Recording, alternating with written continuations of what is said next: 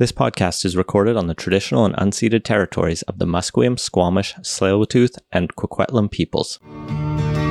British Columbia, I've seen your mountains high, seen your pretty rainbows and your blue crystal skies, watched your winding rivers as they flow around the bend. To me you're not a stranger, you'll always be a friend. Coming to you from the West Coast, this is Politicos. Today is February 24th, 2022, and this is episode 278. I'm Ian Bushfield. I'm Scott Lunenbaum. And I'm Stuart Prest. Welcome back, Stuart. It's good to have someone with some actual international relations, political science experience and knowledge on a show that plans to talk about everything from the mundane politics to the perpetually unprecedented international global conflicts we always find ourselves in. Yeah, it is a lot on our plates. It seems like we have a 3 emergency minimum these days. Even if one of the emergencies is technically over, we still have something to talk about there. So I'm looking forward to getting into all of it. And we're not even really going to talk about the overdose crisis today. But thank you to everyone who contributes to this show every month. COVID. You can join them at patreon.com/politicos. Let's do the greatest BC Premier bracket super quick this week. You've heard all of these premiers before. Last week, we put up the NDP premiers, the greatest of the greats on that party team. Dave Barrett just crushed John Horgan 57-18. I think the case for John Horgan is that he's the only one who has won re-election as an NDP premier, and I think he is now the longest serving NDP premier in history.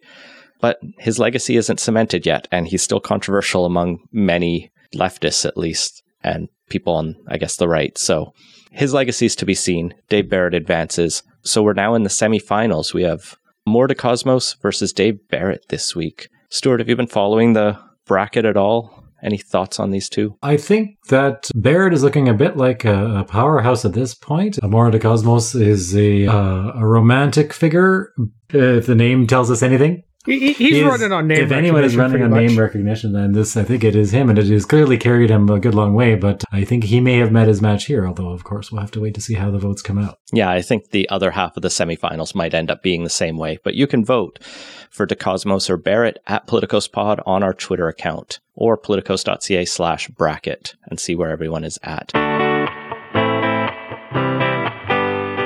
Let's jump into the first segment, the budget that we don't have much to say about.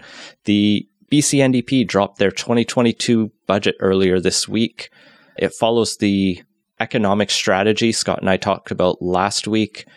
There is new funding in this. There's some good news for the province. We're not in as big of a deficit as predicted, as it seems like many provinces have had better revenues than expected. And BC is choosing to spend. I like to compare this against Alberta, where I just saw Jason Kenney drop their budget and he's touting a surplus, that they're back to surplus, versus BC, I think, could be there, but we are choosing to spend. So we were considering a $9.7 billion deficit. In November, that had been upgraded to $1.7 billion, and now it's just going to be $483 million deficit. Nevertheless, in the next 2 years, we're still going to look at deficits of $4 billion and $3 billion, respectively, as the government tries to continue to build out and meet all of the social spending it promised. The big challenge in here is there's nothing big. Also, part of the reason the finances are in decent shape is the property transfer tax revenue has been coming in fast and furious from a very frothy market, and it's probably good that they're not counting on that to continue. Among the big highlights, the government is touting that the goal is to have $20 a day daycare by the end of 2022, which I can't wait for. That'll save me $400 a month per child, which is serious money. That's largely funded by the federal transfers that have been announced with the Trudeau deal, as well as some increases to spending locally. There's money to reduce EHS wait times on 911, getting more dispatchers and paramedics. There's money for surgical waitlist reduction strategies. And they're going to expand as promised in the throne speech, the Ministry of Final Rod is being split up with a new Ministry of Land, Water, and Resource Stewardship, which shall ever be known as the Ministry of Land Wars. Never start a Ministry of Land Wars in Asia. What a wait for that. Yeah, that felt like a better joke at the start of this week. Jesus. Mm-hmm. There's going to be more money to Go ahead. On the plus side, it no longer sounds like a Lord of the Rings character. It was a pretty bad mouthful. It will be interesting to see how this ministry moves forward, because the goal of the government is to really try to work reconciliation into and climate resiliency and environmental conservation into a holistic strategy. And so cutting off forests and rural development will allow the government to put its focus a little bit better on the different elements of the province's natural resources and, I guess, rural areas. Of course, the risk is that we could end up with another Ministry of Mental Health and Addictions, where it's just kind of subservient to another ministry and seems to struggle to accomplish its goals. Time will tell. There's a lot of small things in this budget, things like PST is coming off heat pumps and used zero-emission vehicles, and they're going to increase the PST on fossil fuel heating equipment, so just incentives towards Clean BC, money for year-round wildfire service, money for building back from the floods, extending government care for kids until they turn 27 so they don't age out of care. Things that are all, I think, reasonable and viewed well and positively, but not a lot of big headlines or banners, which it turns out no one would have noticed anyway. Yeah, it's not a good week to be making announcements on anything, really, with all that's going on. But yeah, it's a John Horgan budget. Like, at this point, you know what you're getting, and there's not much new words in it. It does reflect how this government has operated, just as you're saying, Scott. And so the issues that are thorny problems that don't seem close to a resolution, most of those will continue to be thorny problems that will not move much closer to a resolution. So if we're looking for a massive investment, say, in social housing, you will look in vain. If you're looking for massive investment in a new strategy to combat the poison drug crisis, you will look in vain for that as well. Some of it is hard to evaluate just what a big difference it will make. The sprinkling of $1 million here and there, some of that is going to be significant spending, but it can be a little hard to gauge from this point of view. The fact that they are moving ahead on daycare, even though they're not at $10 a day, the fact that they're moving towards $20 a day this quickly, that is something I think the government can speak positively about here. And the money put towards flood restoration, that's serious cash as well. Watching how the money is spent and how effectively will be a task for government watchers, I think. Yeah, I think you hit the nail on the head for a couple things there. Like, Liberal finance critic Peter Millibar was commenting on this budget, and he criticized the, quote, lack of measures to meaningfully address cost of rising housing, gas, and groceries, and that there's no new funding for mental health and addictions programs. And given that we are still in a state of emergency or public health emergency for mental health and addictions, the overdose crisis, the poison drug crisis, it's shocking there's not more there. Like, the government, we saw record numbers of deaths last year on top of record numbers of deaths in 2020 due to poison drugs. And at some point, we need to take this more seriously. I get it's a difficult problem, but you have to really commit to doing it. If we managed to fight COVID, you can argue over how well we did, but we did fight it. And it seems like we're doing a half-assed effort at saving the lives of people who use drugs. And similarly, I think we could see more on housing here. Like, I think there is some money to increase social housing and to build out more, but it's such an intractable and long-standing issue that it's not enough to sit on your hands or go half in on. I guess we'll have to see when David Eby's much telegraphed legislation to screw the cities comes down later this year. I think the fundamental problem with housing, if you want to trace it back, it does in some ways go back to the fact that for something like 20, 30 years, the former pace of funding for social housing just hasn't been there. And that stems from cutbacks to federal government in the 1990s. Provinces passed that on as well. And so it is any amount of spending that the government is doing in that area will help to make up some of that shortfall. There's just a certain segment of the market that the market itself won't meet, and there are different reasons for why that is, and we continue to debate it. But to really start to make up that shortfall is going to require a massive investment, and it may be beyond the scope of a provincial government to really tackle on their own. It would be nice to see them really pushing in that way, pushing for additional federal involvement on the same sort of scale that we're seeing with, say, childcare, where the federal government could exercise finance-based leadership on a program like that once again. Al's way I saw was from the Center for Policy Alternatives, was noting in response to the housing stuff on there that there are models where BC Housing or a different provincial housing agency or some such could set up more of a cross-subsidized model that sees a little more market rate housing in their projects, but that gets used to fund the more affordable units in a way that's scalable beyond just what a province can find in a single budget, and it's more self-supporting. And there's still no renter's rebate funded in here, which I don't think anyone is expecting anymore, which makes it all the funnier that the NDP put it in their platform twice, I believe. One other fun thing in here is the budget bill actually has to amend the Balanced Budget and Ministerial Accountability Act of BC. This is the law that says you can't run a deficit. And like I said, they're running $483 million this year and $4 billion and $3 billion the next 2 years. So they can't break their own law. So they have to amend that. And it shows that balanced budget laws are a joke in any way. But the other half of this law is one that the opposition is trying to jump on and accuse the government of giving cabinet ministers a 10% raise, as this law includes a weird quirk that if a government runs a deficit, cabinet ministers are supposed to have 10% of their salaries held back as punishment for not keeping budgets under control.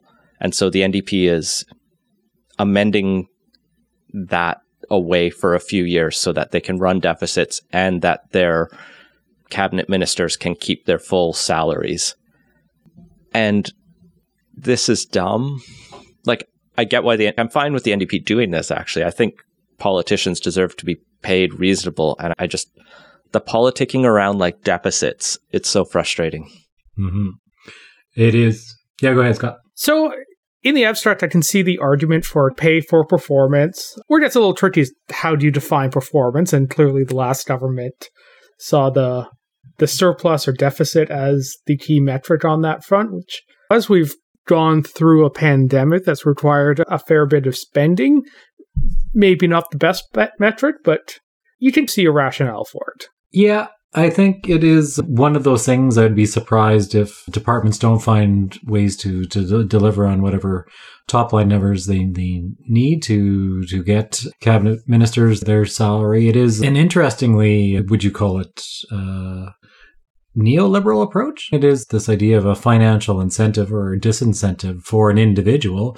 It seems something sort of the opposite kind of mechanism that you would associate with CEO pay, where they get a bonus for reaching whatever share prices. It's the opposite here. So it is an individualizing of responsibility, which does push against the tradition in Canadian cabinets of cabinet solidarity and shared responsibility, that effectively cabinet operates with one voice and shares responsibility. Here it is more of a devil take the hindmost kind of approach. Well, I think in this case, it's all of cabinet either gets the pay cut or none of them do. It's not about how each ministry does on their individual budget. The theory is there, but the execution might not be successful. It almost just begs the question of, like, why doesn't the NDP just repeal entire balanced budget law, take the hit this year, and then just aim to get back to balance if that's what their goal is. But they don't want to. We have the budget here. We'll throw links in the show notes. Next up, we're no longer in an emergency in Canada. At least the official Emergencies Act. Domestic emergency, anyway.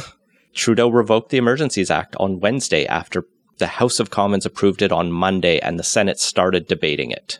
Convenient for him, but that's good. There was starting to be a sense out there that, okay, The tractors were cleared out on the weekend, I think. I don't know, I'm losing track of time. The tractors have been cleared out for a couple of days. Nobody seems to be rushing back into downtown Ottawa to reoccupy it. The precipitating event for the emergency has ended. Why is the Emergency Act still in place? And that steady drumbeat had been raising in intensity in the days leading up to that. So there was definitely starting to be political pressure on him. And I don't know, I think he maybe waited a day longer than needed, but it did seem to be increasingly untenable to maintain it long term.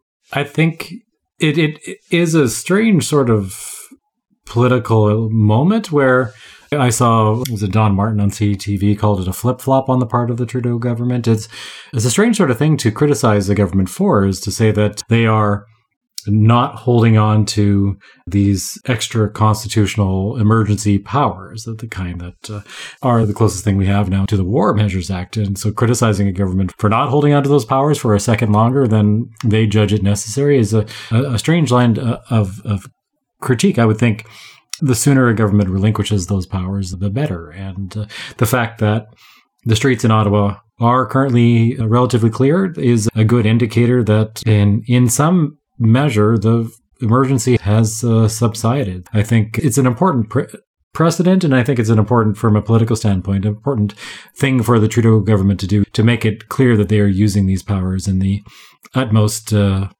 emergency type situation and no more than that. It's a bit of political insulation there. It's mischief is managed, and they put the powers back in the box. It's better than holding on to them, I'd say. Yeah, the NDP supported it conditionally, that they would revisit that if they needed to. It was we realize we're the historic party that would not support this, but we're currently in the political situation where we're going to support you. And it had been hinted, but not confirmed, that this could be seen as a confidence vote. And so that muddied the water a bunch. I'm pretty sure Trudeau said he considered it a confidence vote, did he not? I saw the two Liberals who were frustrated by it, Lightbound, and I think Nate Erskine-Smith, not the folk singer, said that they wouldn't have voted for it if it wasn't a confidence vote. But then I think higher up said it's not a confidence vote officially, but it may have been seen as a confidence vote if it had failed. Canada is great in that the government decides what they view as a confidence vote, and they could do it after the fact. They just have to go to the Governor General and say, we don't have the confidence of the House. So I have a hard time seeing how, just in the general framework that's supposed to govern confidence, and that basically governments only exist, the House they enjoy the confidence of the House. A piece of legislation as significant as the Emergencies Act, it is hard to square the invocation of that being rejected with a government holding the confidence of the House. Even if it was not declared a formal confidence motion, it would speak to the fact that the government is no longer able to win crucial votes, even if they're not formally designated as such. So I think it operates as if it were a confidence motion, even though it is not formally declared as such necessarily. The Liberals also did manage to secure Elizabeth May's support, although fellow Green Mike Morris went with the opposition to the motion with the Conservatives in bloc, who also voted en masse.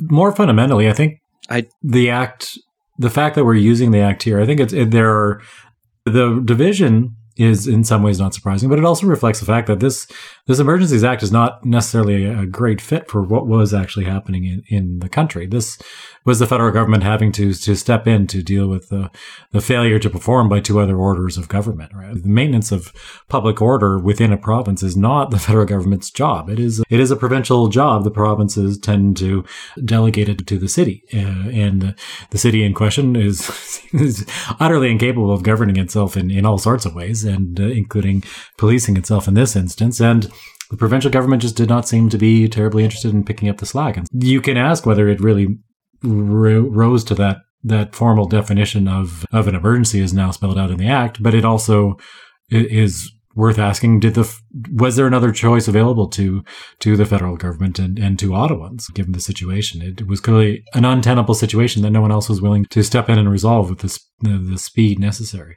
And I wonder if that question would have been teased out heavily in the Senate debates, and perhaps Trudeau was conveniently avoiding a defeat for his act in the Senate, because there you have a largely independent-minded body with no electoral concerns, and this is the one chance they could have had to really give some sober second thought to the situation.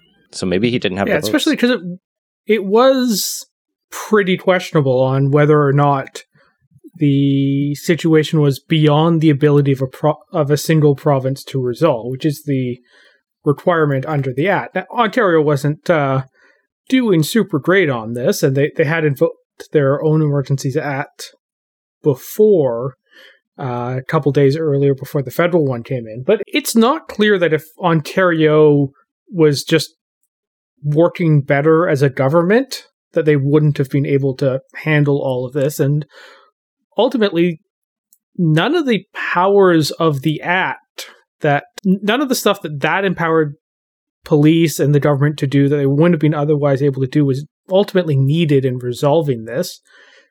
The police just brought in some more police, did a pretty textbook case of crowd control and dispersal. Ontario had already been able to freeze funds through existing laws that they went to court to get court orders for. It is just far from clear that there wasn't the ability of Ontario to handle this, but they just weren't doing a good job of it. Just to put it in another way, the federal government's involvement wasn't required, but somehow it proved necessary for the situation to be resolved. The provincial government should have been able to deal with it. And this is in evidence too, given that the powers that ultimately turned the tide were ordinary police powers, where people were breaking the law pretty demonstrably, and they were informed by the police that you are breaking the law, and if you don't desist from breaking the law, we're going to arrest you. And then lo and behold, those who failed to desist were arrested. And so it's another reason why it probably for the best that the Emergencies Act has been revoked, because the next time that happens, the police can do the same thing, and they don't need the Federal Emergencies Act to resolve that emergency. And yet it's pretty clearly not an accident either that the response by the police changed effectively the day that the Federal Emergencies Act was announced. We saw the chief of police in Ottawa resign. We saw a new form of leadership involving both the Ontario Provincial Police and the RCMP involved, and we saw this much more determined approach from effectively that moment on. So it's as if the Emergencies Act did little other than put other orders of government on notice to get their act together, and so this is arguably not what you want your Emergency Act to be used for, and yet not the Emergencies Act that we deserve, but the Emergencies Act we needed. It's just something that should not have happened the way it did, and yet it did. So we'll have at least 3 different venues in which to continue having this debate, as the Act is facing multiple ongoing lawsuits. The Canadian Constitutional Foundation and Canadian Civil Liberties Association have separate court actions. The province of Alberta has a court action going. This comes after Jason Kenney begged the federal government for help and to do something, and then now they're going, no, you shouldn't have done that. So if the steel man I can put on Kenney's case is that Coutts being an international border is more clearly in the federal jurisdiction than downtown Ottawa is. Yeah, I was mostly teasing him for that. The other 2 venues are, there will be Emergencies Act Review Committee. This is something the Act says should be started fairly quickly, and in all parliamentary fashions takes about 2 weeks to get going, which is record pace, but has devolved into partisan bickering over who gets to be the chair, which is a fair debate. And then there will also be an inquiry, the shape of which is to be determined and seems like will be largely at Trudeau's own design. The review committee is quite interesting because it's envisioned as it exists while the Act is in place to provide an ongoing review of the actions being taken by government. And I think they actually have powers to withdraw actions. It's very specifically designed in the act in that it should have at least one member from every party that is recognized. So there will have to be a Bloc, a Conservative, an NDP, and a Liberal at minimum. The Greens don't count because there are too few of them. There will also be some senators. In this case, the Liberals have offered to pick one of each of the Conservatives' Independent Senate Group, Progressive Senate Group, and Canadian Senator Group. But the Liberals controversially said there should be a Bloc, an NDP, and a Senator co-chair, and just tried to squeeze the Conservatives out, which made them mad. Understandably. So it's also a bit... That was evolving today. I assume somebody's going to have to give way there. It seems a bit churlish to block the Conservatives and try to bring everyone else in. It is... maybe they can try to hold the NDP on side sufficiently to pull that through. But the Liberals do have to be a bit careful here. If it looks like they're trying to run the committee or whitewash the work of the committee, this Liberal government has long had a dim view of parliamentary committees investigating their work. That is not something that Trudeau and Trudeau's cabinet has historically been friendly to, and we've had a number of experiences of that already. It's quite possible we'll see a series of fireworks happening in and around the committee, its work, its composition, as long as it exists. And yet its work is important. It's good that we have someone looking into this, even if it does turn into a partisan bun fight.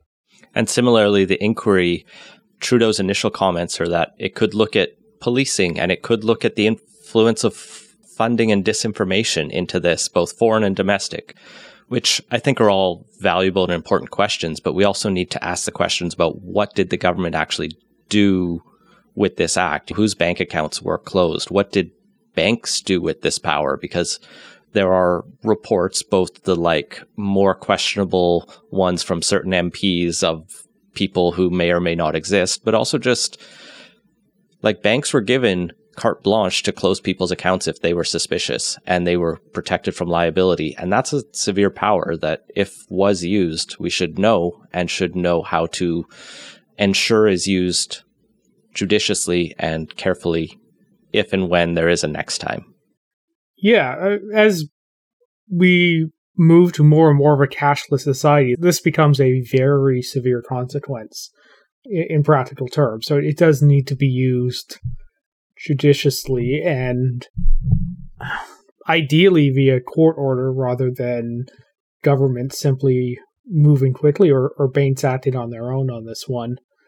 Now, the portion of the Emergencies Act that does lay out the requirements for the inquiry does say that the inquiry is to be held into the circumstances that lead to the declaration being issued and the measures being taken during the emergency. So if the government follows the law on this one, both should be aspects of the inquiry. But we have to wait and see just what it looks like, because we have no prior experience with this law to draw upon, and this particular mixture of mechanisms of oversight. One of the nice things about the Emergencies Act is the layers of accountability, the need to be accountable to Parliament, and the after-the-fact review of actions taken. And these are some of the signal improvements on the predecessor act of the War Measures Act. And what happens now will also be potentially setting some additional precedents about what happens when this act is used. And if we want to see its use kept for truly rare emergency situations, I think we want to make sure that the scrutiny that follows is rigorous, and governments give it a good long think before they invoke this act again. Let's move into our final and our largest segment. War, what is it good for? Imperialistic territorial expansion, it turns out. Shit hit the fan. It is. Yeah, as you alluded to with that segment title, as I'm sure everybody with a working internet connection or any connection to the outside world is aware, Putin's launched an imperialist war of conquest against his neighbor, Ukraine. It is something rarely seen in effectively the post-World War II era, the modern international order. We don't see independent states waging wars of territorial conquest against other independent states. We see civil wars. We see wars of decolonization. We see the occasional proxy conflict, but there is very little in the way of pretense here. The Russian soldiers initially were called peacekeepers, but even that seems like a mask that was allowed to slip fairly quickly. This is an invasion, and it is, in the IR terms, it is irrational. There is very little for either side to be gained here. And obviously, Ukraine is not asking for this conflict. But the costs for Russia are potentially going to be extremely high as well. And yet it is going forward. So we are in waters very seldom explored in the last 70 plus years. That irrationality is the thing that got me the most. Because I understood the idea of Russia taking Donetsk and Luhansk, I hope I got those right, the two breakaway regions, and even the way they did it was a little ham-fisted, but it felt like kind of Crimea 2.0, like Russia's going to pick off region by region, influence more, and get Ukraine that way. Throwing all of its context military in was just wild.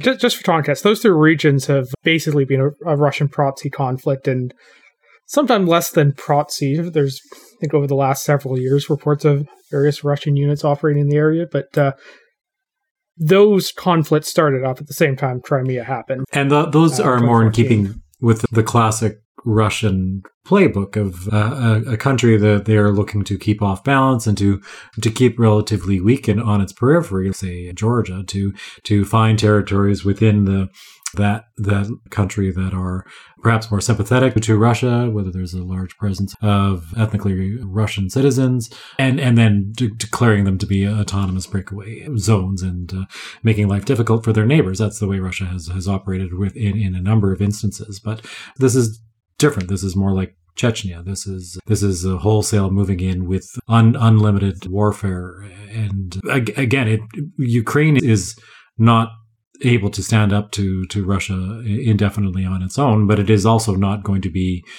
a small thing. This is an enormous, in military terms alone, this is a huge risk for Russia. It could be a very costly country to simply to take militarily and then to try to hold in a period of occupation, whether they try to stand up a puppet regime or whatever happens after that, whatever the plan is.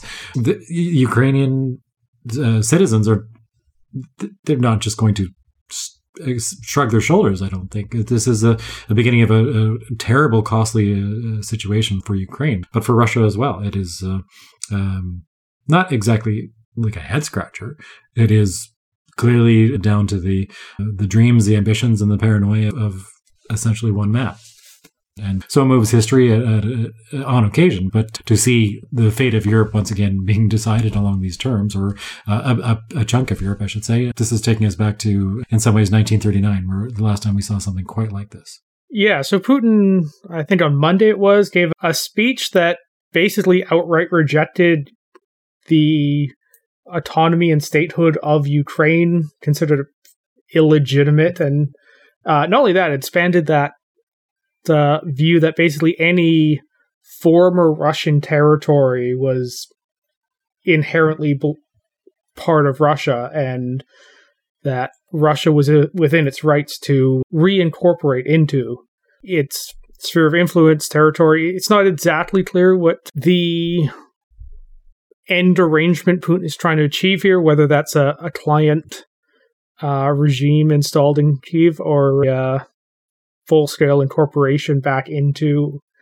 Russia, but it is very clearly a case where Putin is trying to undo the changes of 1991.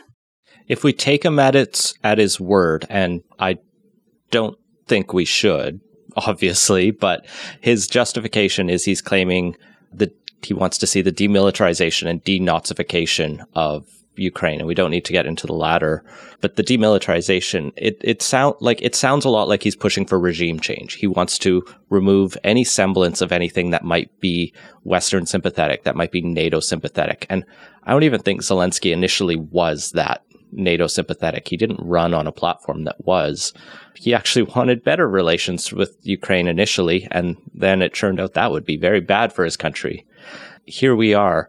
So it reads to me a bit like their ideal situation is to take out the major government structures and then put in a puppet regime in the way that Iraq started, although there was a pretense of, there are different pretenses there. The US did invade Iraq. Like, there have been invasions of sovereign nations. Afghanistan's been invaded multiple times over recent years. And that kind of invasion has happened where the imperial power comes in, takes out the government they don't like, installs something, and it moves forward. And the people of both countries suffer through it. Mostly the people being invaded, but also the people who end up in the military of the aggressor. Foreign policy depresses me at the best of times because it really feels like it's the thing that, like, we talk about how foreign policy never gets discussed during elections, and it feels so often, especially at moments like this, like the only the people controlling foreign policy are just really the like most wealthy elites in society. The people with the most power are just playing chess and whatever with human lives, and it's sad and depressing.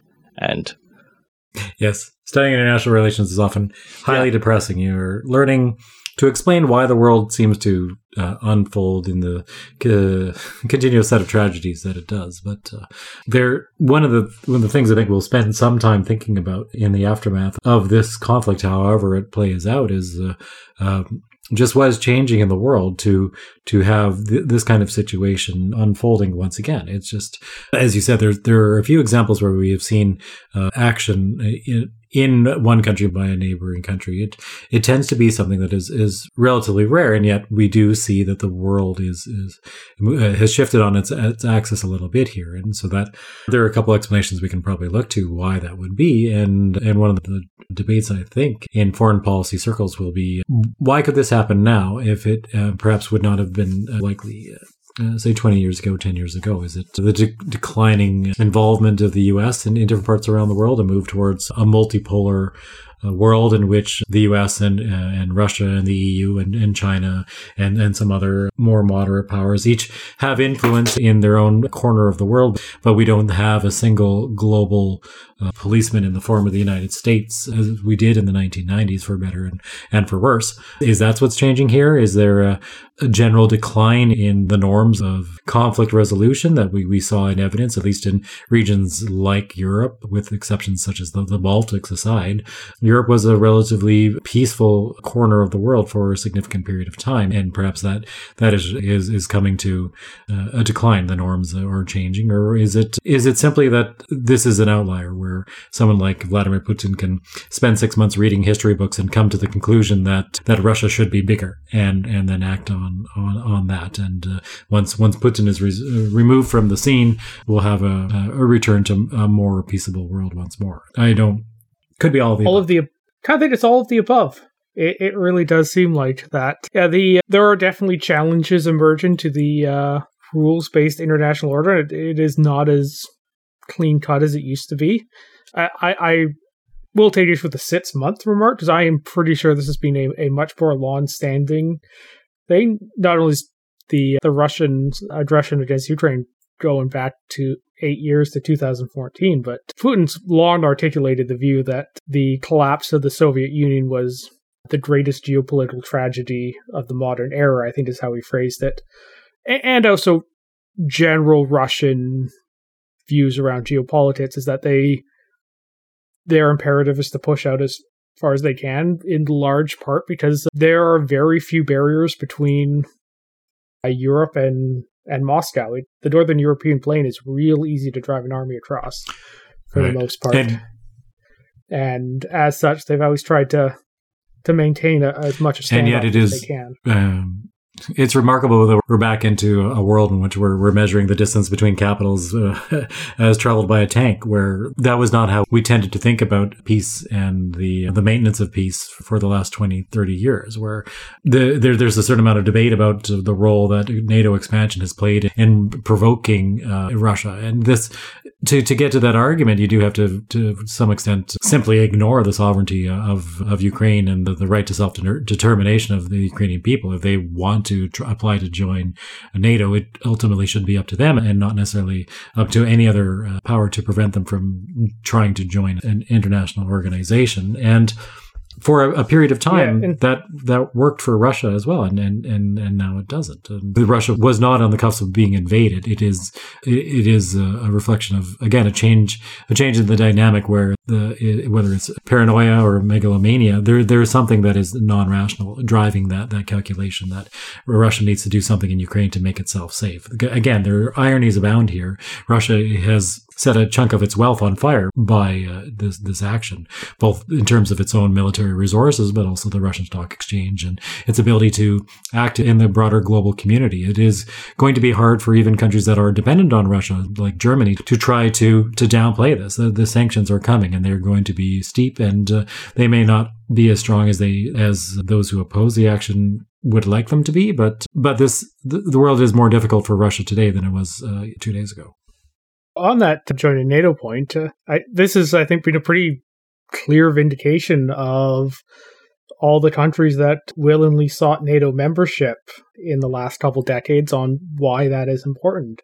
The Baltic states are smaller than Ukraine by a significant margin, are in a more strategically vulnerable spot, and just altogether the fact that Russian planes are not flying over Tallinn or any of the other capitals there is a sign that the NATO alliance is still has a deterrent factor. And I would not be surprised if we see Finland and Sweden and other countries that, particularly in Finland's case, falls under the former Russian territory category that Putin seems pretty anxious to reclaim at this point, or at least rhetorically. It wouldn't surprise me if we see those countries move to strengthen ties with NATO and perhaps, or likely, join NATO. And I think this is going to cause some real reflections on all the European countries around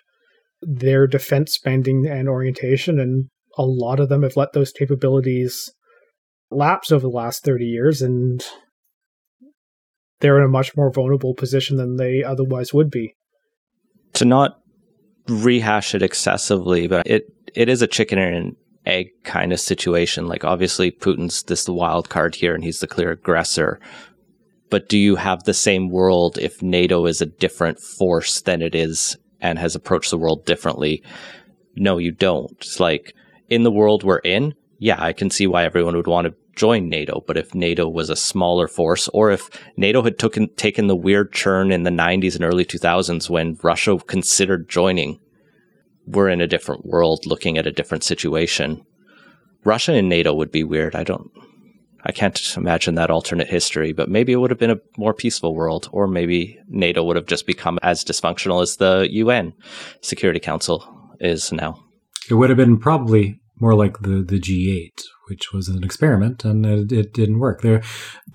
A significant portion of foreign policy in the 1990s and into the 2000s was based on an idea of socialization. Essentially, you take countries that had been previously outside the Western alliance structure, and notably Russia and China, and you find ways to bring them into that global order and to help create these links to strengthen the ties that bind, whether financial or whether, financial for sure, but also the sort of normative behaviors that were associated with being members of the West, quote unquote. And what ended up happening in the case of China is we see that there's a very deep economic integration with very little take up of the sort of more social political norms that were hoped for. So China is still very much focused on its foreign policy and the limited respect for human rights and so on. And in the case of Russia, it seems that for a time it was actually working the way the architects of that kind of strategy had hoped. Yeltsin was a number of things, but he was not an enemy to the West, did not see the West as an enemy to Russia. And so actually quite the opposite, that Russia was the West would be a source of potential support in a process of moving towards a more democratic and capitalist economy. And Russia was also, unfortunately, not a very functional country for much of the 1990s, and Russians turned towards a more strongman type leader in Vladimir Putin, and Putin came with this deep-seated mistrust of the West and acted accordingly, and we had that estrangement ever since. And so now the G8 is no longer a thing. Essentially, Russia was disinvited from all the parties, and I suspect much the same thing would have happened with NATO. But it really comes down to the failure of that decade to help Russia establish a functioning economy that was actually equitable and provided safety. Well, and there was also the rise of the oligarch class in Russia and much of Eastern Europe, which has led, I was looking up earlier, and it's a sad irony that on Transparency International's corruption index, Ukraine is one spot below Russia in the 2021 rankings. I guess now they can be the same very bad ranking. This just gets back to my depression point. Let's talk about the present, though. Sanctions. How do we, as the West, stop the war from expanding? I don't like war. I don't think any of us do or want to see it. So how do we apply pressure without directly engaging troops in Ukraine, which does not seem to be the plan for NATO, because Ukraine's not a NATO country, so we don't have to. And starting a war with Russia seems suicidal, given they have nukes. Yeah, so that's the thing, is during the Cold War, both sides made a lot of efforts that their troops were not going to be involved in the same conflicts as the other troops, and everything happened via proxies, and that model seems to be being followed here, where there will be support. There has been a fair bit of support to Ukraine in terms of material, intelligence, weapons. The javelins that have been supplied, from all reports, have seemed to be getting a fair bit of use right now. But there is no desire among any NATO leader to have this expand to include NATO as well, and nor should it, because the nuclear factor makes the tail risk on that very bad. But in terms of responses, there's a couple of them. There's the continue to support Ukraine, which by all accounts seems to be happening on this. The US intelligence has done a very good job of predicting Russia's actions in the lead up to this and through this, and I believe they're doing a fair bit of intelligence sharing with Ukraine. There's sanctions, which Canada announced a batch earlier today, as well as a few earlier in the week on this, mostly targeting Russian businesses, Russian elite and their families, as well as members in senior government positions on there. There's talk among the various EU and NATO members about how tough to make these sanctions, and there seems to be some disagreement about whether or not to cut off Russia's access to the SWIFT international payment system. But basically, the sanctions seem to be both aimed at important Russian individuals as well as the general economy and ability to do business with the rest of the world. We, for example, canceled all export permits and are revoking any of the ones previously issued. We are going to be trying to encourage one another to make the sanctions as painful as possible. But one of the reasons why that is so difficult is the nature of sanctions. To hurt another country, you have to hurt yourself, effectively. You have to deny yourself the business opportunity in order to deny the target of the sanctions, the business opportunity. And so it's a real coordination problem, particularly when countries such as Germany have been quite dependent on Russia for things like energy supplies, which is crucial to the German economy. And so it is a real dance, and we see Europe is obviously at the center of this. It is the major source destination for all kinds of Russian exports, notably energy, but not just that. And it is a source of materials for the Russian economy as well. And so you need the community of states to come together to make the sanctions work, to make them really bite. And China is going to be obviously a crucial factor in that as well. If the entire world shuts Russia off, that will matter. But if there is still a trade conduit with China maintained, then it's going to be less effective. And so I think a great deal of effort will have to be expended to ensure that the sanctions are as comprehensive and as universally applied as possible and for as long as possible. And that's going to cost everyone a certain amount. Yeah, though I will note Russia's GDP is roughly the same size as Canada. So with us, the US, Britain, all of that, the economic cost would definitely be disproportional towards them compared to us. We have a lot more economic room to absorb any of those costs. But it's not equal across Western nations, as Stuart points out with Russia. But I think the big challenge here is what we've seen is there have been rounds of sanctions against Russia over the years, and they seem to bounce off Putin like he's rubber, right? He doesn't care if his people suffer. He can use that actually in propaganda to blame the West for trying to hurt the Russian cause. Now, what gives me some hope are the widespread protests that are being reported in Russia. And there's obviously a crackdown on that. CBC says 1,700 people or more have been detained as Russian people are protesting this invasion.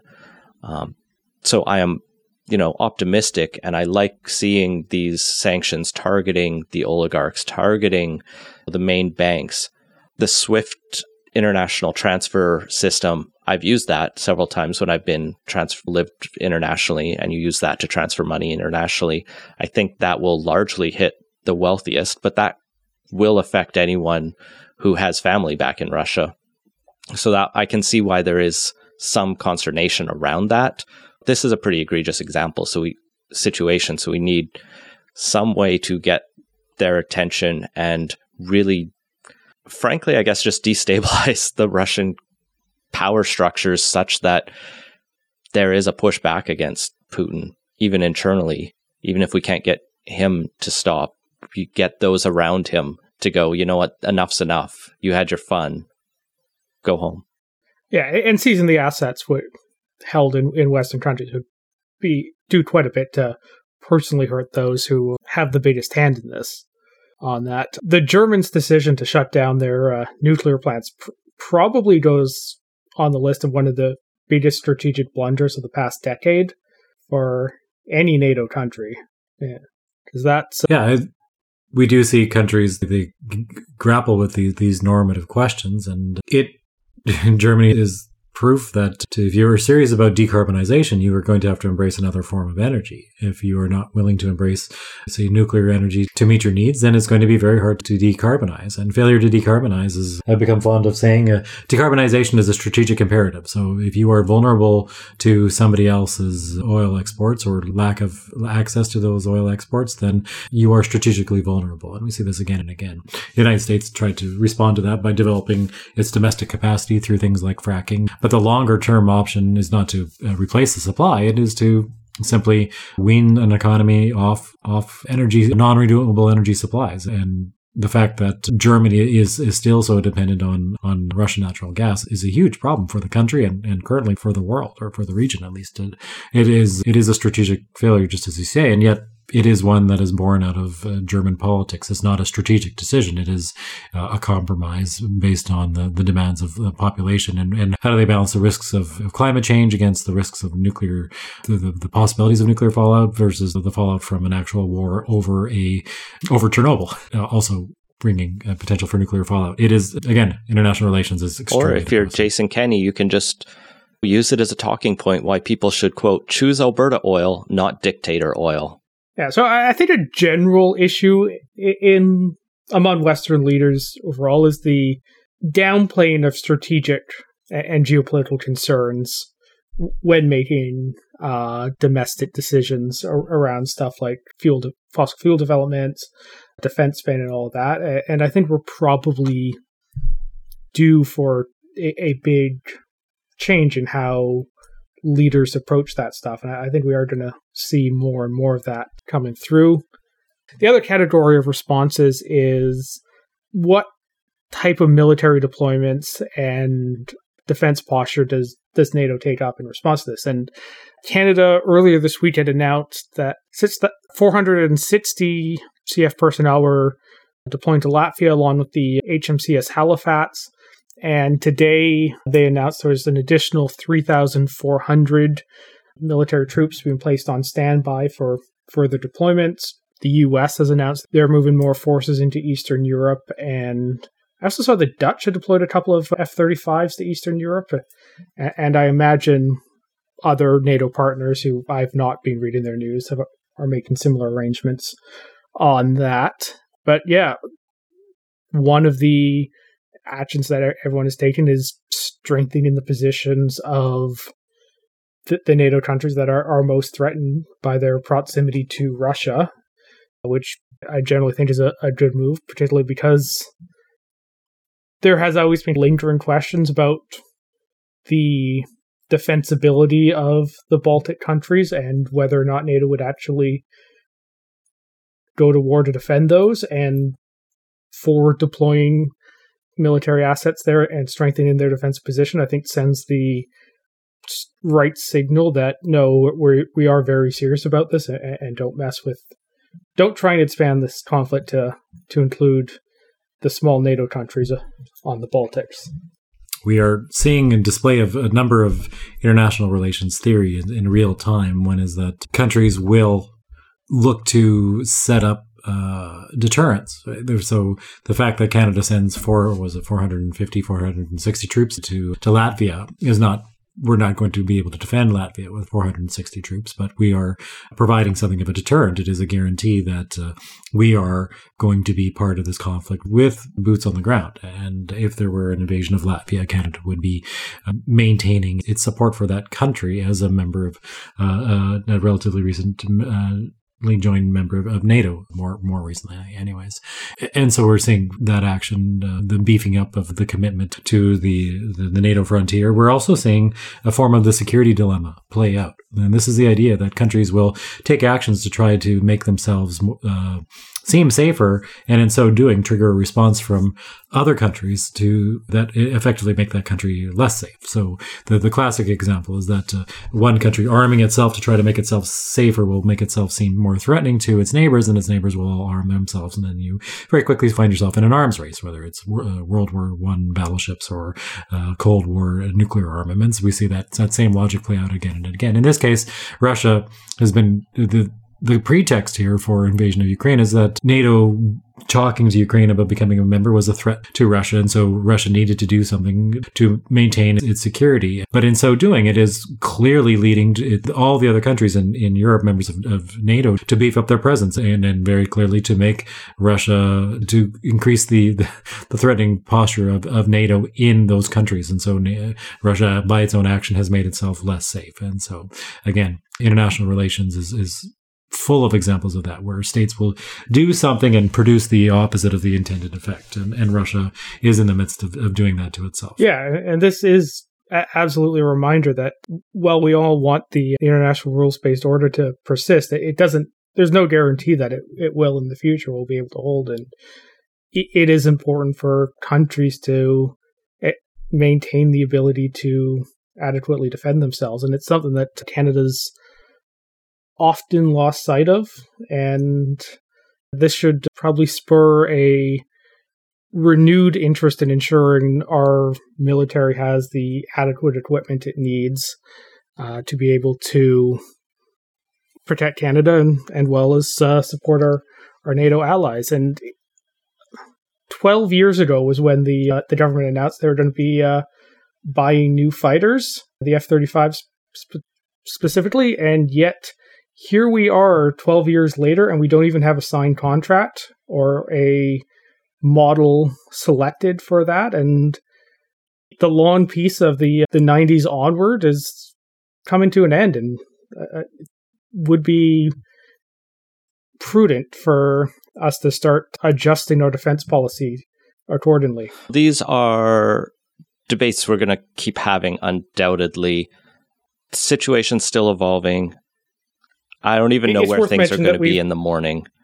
Yeah, so we've recorded this basically between 9 o'clock and 10 o'clock on Thursday night, the 24th. This may be out of date by the time it comes out the next morning or when you're listening to it in the future. Yeah, maybe Russia surrendered due to some magical mutiny of all its forces. We could only hope. Stuart, thank you for taking your time this evening. Hope things are well with you. Thanks very much. It's always a pleasure. And that has been Playtoast. Find links to everything we talked about at playtoast.ca. Support the show and get access to our Slack channel at patreon.com/playtoast. Our intro music credit is Beautiful British Columbia by Serge Plotnikov. Playtoast is a production of Legend Boot Media, and editing services are provided by CHLY 101.7 FM in Nanaimo. Wash your hands and stay home. Thanks for listening.